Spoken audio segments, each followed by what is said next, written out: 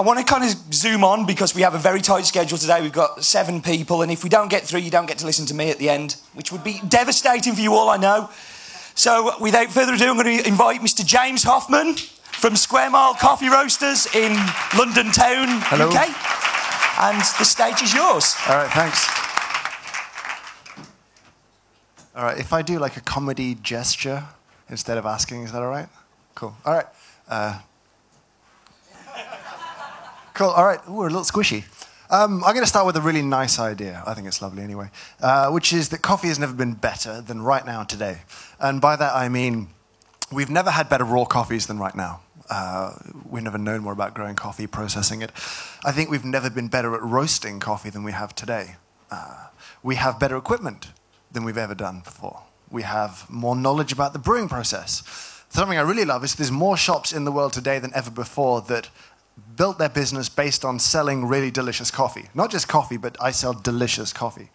That's great. So if you love coffee, which I hope you'll do, then this is, in theory, the time to be alive. But at the same time, while we've spread something that is delicious and amazing, I think we've also generated a disproportionate number of customers who are disappointed and cynical and angry. And if you can't read that, I'm not reading it out to you. No one know this one? All right. I'm not reading it out, though, because it's rude. But, you open an article on coffee online, and no one is surprised anymore to see 50 or 60% of the comments be angry about coffee, about the idea of specialty coffee, this ridiculous Emperor's New Clothes. It's just coffee. I can get great coffee at home. This is all rubbish. It's hipster idiocy. People are angry. And that, I think, isn't down to the cups of coffee that we're serving, because they're better than they've ever been before. It's mostly down to service. That's the mistake that we're making. Let me put it this way. I think brewing coffee is very important, but I will go to a cafe I love, and I'll drink coffee, even if it's not great. If you make amazing coffee, but I don't like being inside the business, I'm not coming to visit you. I don't care how good your coffee is if I don't like buying it from you. So service is where I think there's a massive win. This is kind of weird. You mentioned coffee being cheap. No, it can't be, and it's going to get more expensive. And I think for the industry, we really need to bring with us our customers. As prices go up, be it the price of green or be it just cost of living, everything is getting more and more expensive. We need to keep our customers buying coffee from us, and again, service is absolutely key to that. So, what is good service? We say how important. You've heard it 100 million times. We must deliver great service. Service is really important. Service. But what is it? What are we actually asking the people to do? The people that we expect to perform this service. What are we actually saying is success? What is good service? And we seem to be loath to define it. So I'm going to come at this from a slightly cheating angle, and I'm going to start with defining what great service is not, because that's kind of easier. There we go. Every time I see this, every time I think about this now, I die a little inside. Like this, I think, is a really, really, really horrible thing. Go with me. Because I think it's fixing the wrong problem. The problem is not that our customers are not educated. And yes, having a discerning customer is a useful thing if you have a product that you sell based on its quality and it's a premium product. But the problem we have is not that our customers are not educated. They're not interested. And telling you the variety is not interesting. If I make my mother a cup of coffee, she really does not care how it has been processed. And cool, fair enough, she really enjoys coffee and she drinks lots of coffee. That's not a problem that she's not educated, but if she's interested, that's great. And this attitude, it oozes out of our business as being smug and arrogant and patronizing and off-putting. And I think it's a bad thing. And even worse, we try and educate people when they're trying to buy coffee from us. They're queuing up, they're trying to do something else, and it's a bit like someone following you around at work all day trying to teach you French. You're like, I'm doing something. This is a really bad time. And, if we get them interested, then maybe we can do something educational that's just educational. We can come and hold an event and do this. And people who are interested will want to come and learn. And I think there's better ways of doing it than fighting a battle over a coffee machine while you're trying to churn out shots in a technically proficient way. So, no, not good service.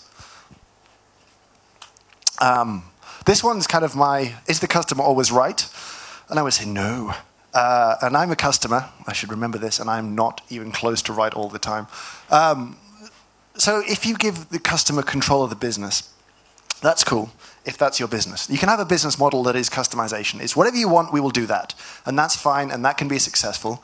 But that can't be a quality-focused business unless you're telling me that you think that the customer knows more about your trade than you do, which is what customization says. If we're doing the best coffee we can, but you can do what you like to it, that doesn't make sense. So, I mean, take the food analogy. It's a little cheap, but we use food all the time. There's lots of places that will cook whatever I want, however I want it. And I will probably enjoy that, and that's cool. But if I want the best, then I would go to a restaurant where I have as little input into the kitchen as possible. No, I can't have this. No, they won't do that. They will cook a dish the best way they know how, and I hope to enjoy that experience. That's what I pay for, their knowledge, their understanding. So for me, I don't think great service is bending over and giving the customer whatever they want. So I would say great service is something else. And I thought about this for a long time, and it was hard to really come up with one unifying idea, but I think I have one. And I want you all to think about moments of great service that you've all received. And I think there's one common thread throughout all great moments of service, which is this. It's the ability of the person giving that service to think about your needs right now, to understand your specific requirements. And if you think about great service that you've had, I would think for 99% of this room, at the core, that person really understood what you needed and over-delivered often, but it was based on what you needed right now. Touching a little bit on what Colin says as well. But this is so important. Yes, we need skills and knowledge, and we should have broad skills and knowledge, and then apply small, different sections of those things per customer, because everyone's needs are different. And it's when we lose that empathy that I think we have really unpleasant experiences. It's, again, as Colin brought up, and it's that I just want a coffee. If I can't read that you're saying non-verbally, please don't talk to me, I don't want to make any decisions, I want to give you money and get coffee back. This is the end of this. And if I don't read that, and I go into, well, today we have, you're like, I don't care, give me coffee. And, it's just a lack of empathy on the barista's part. And I think we can absolutely train this. I think we can teach people to be conscious of what every person is saying, verbally and non-verbally, and how they communicate. I think it's essential that we train this. I think this is the core of all great service. And I can't find a better explanation than that. And this, I think, applies to any and every business. Understanding your customers' needs makes you better at fulfilling them. Yes, you may create a great product, but you have to bridge that gap. There we go.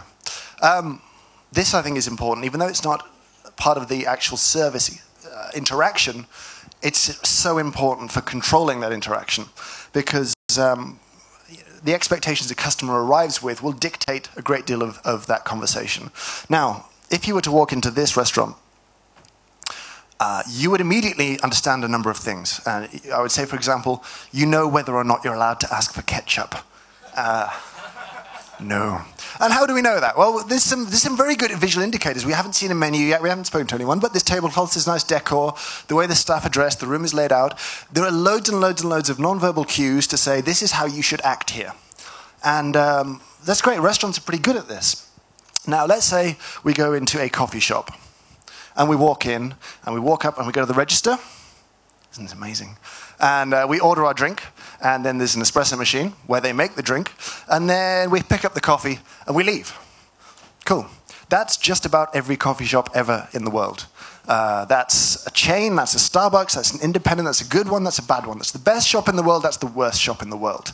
Now, if you walked into a shoe shop, and you said, hey, how you doing? I'm just after a pair of boots. And they went, I'm sorry, we don't sell boots. You'd feel like an idiot, because you're very confused by this. All the indications say, I can buy different types of shoes here. If someone walks into a coffee shop, orders at a register, and thinks, okay, it's all the same, cool, I'd like a venti 20-ounce decaf soy thing, because that's what they always order in coffee shops, and the answer is, well, we don't do that, then we've spectacularly failed as a coffee shop to communicate what we do. And it's, there's no way we can avoid making them feel stupid when we say no. However we say it, they're going to feel stupid. We've just done such a bad job of communicating that we're different before we get in there, before they get to us, that there's no coming back from that. And we're very, very good at communicating to other coffee people.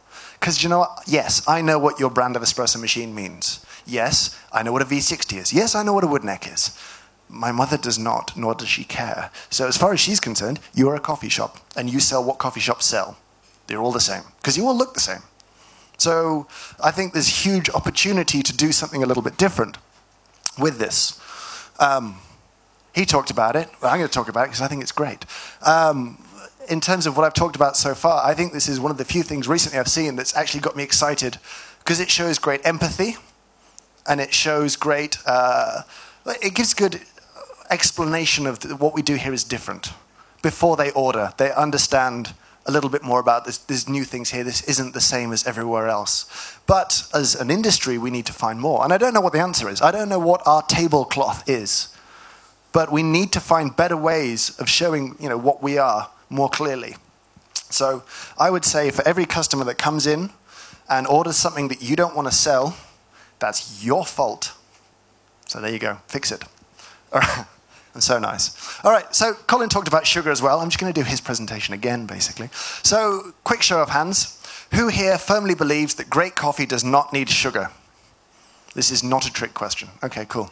And I think that people, by and large, know that coffee people don't want sugar going into coffee. I think this is a well-known thing. And then we do something really, really, really confusing. We give them coffee, and then we give them lots of free sugar. And that's a really confusing thing. It's just like saying, here's some sugar, but don't use it. But here's some free sugar, but you shouldn't put it in there. It's free, though, and there's all you can want. We put it on the tables, it's over here, but you shouldn't use that. Have some milk, but don't use that either. And God, what hypocrites we are. And you ever wonder why people get angry with us? Like, at least be coherent. Now, what I am not saying is that you can't put sugar in coffee. What I'm saying is, you're not allowed to be annoyed when people do when you gave it to them for free. That seems fair to me. All right, so coherent. It was something I was thinking about yesterday. From the empathy point of view, who here owns businesses? Cool. If you can imagine 3 words that would describe your business, that you would like to describe your business, and then if you went and you became your own customer, which I think is a hugely important thing, if you had your customer experience, what 3 words would you use to describe your business? And would they be the ones you wanted? And if they weren't, I'm guessing it's probably down to the customer service experience more likely than the product itself. And I think that we get really, really bad at stopping, at realizing we're the general public too. You put a coffee bar in front of us, and we are different to you as humans. We are more evolved and smarter than you, the general public. And it's a really dangerous attitude to have, but we have it. And I've had conversations with people, and they've said, oh, that's delicious, but my customers wouldn't like it. And are you insane? Like, what? Do you think you have different taste buds? Are you, biologically different? And no, we just get these weird barriers going up. So we have to, make sure we're them, and we have to be our own customers more. All right, just quickly on the whole sugar thing. A while ago, we did Penny University, and we didn't have milk and sugar, and we just did filter coffee. And we had very little friction. And I think the biggest reason was, 1, the staff, excluding me, were great. And 2, it doesn't look like a coffee shop, which was really helpful in doing this whole thing. Because when you walked in, there was no coffee machine. But there was people having coffee without a coffee machine, which was confusing. But it gave us huge freedom to do different stuff because it looked like something new. So to get towards wrapping this up, there has to be a reward to all of this. And I think beyond loyalty, there's something else which I think is better, which is trust. And I think trust is so important. Now, everyone in this room probably has a business that they trust implicitly. That if you walked into or you went to buy something from that business and they strongly recommended something, you would go with that recommendation regardless of price.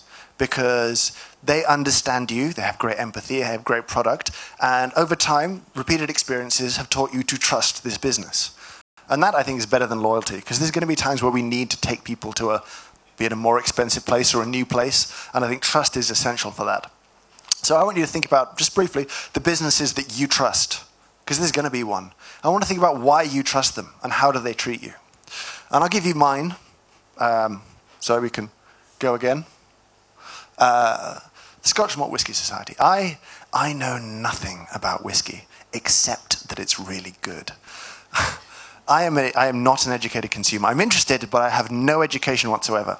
But I can go to this place, and I've asked questions so stupid that people have audibly snorted in derision at me, excluding him, Mr. Steve Layton. He just laughed. But I've had other customers just appalled at my stupidity. But the guys behind the bar never ever made me feel stupid. Always got me something I really, really enjoyed. Told me whatever I wanted to know, and always liberated from my pocket about twice as much money as I wanted to spend, but made me happy to do so. How the hell do we not want customers like that? I don't need to be educated. I just need to be interested, and I need to be given opportunity to enjoy being a customer in your business. That's it. That's service. That's me. Thank you. Well done. Thank you very, very much, James. That was awesome. And yeah, that is a rocking place. It's good, isn't it? Very, very good. So I'm sure that we've got lots of questions here. So does anybody want to ask James a question while we've got him here? Coming up. I can't see who that is. Hiya. Hello. Hello. Just when you're talking about educating people when it comes to customer service, like, I totally get that whole thing of empathy, and I think intention is really important. It's really important to want to actually satisfy that customer. But how do you bring that out in other people? I mean, my own personal intention, the way I like to serve people, is different to how somebody else will do it. How can I get somebody else to do that? How do you teach people how to be? How do you teach empathy to people? Is my question. I think it's you make them verbalize what they're thinking in terms of if you run a scenario and you say, okay, customer asks for this. What do you think they're thinking right now? What do you think they've communicated? Make them explicitly say what they're thinking. Run through that process. Go through what you think are good clues and bad clues for what that customer wants right now, be they verbal or not. But I think it's actually making them answer the question out loud as part of training.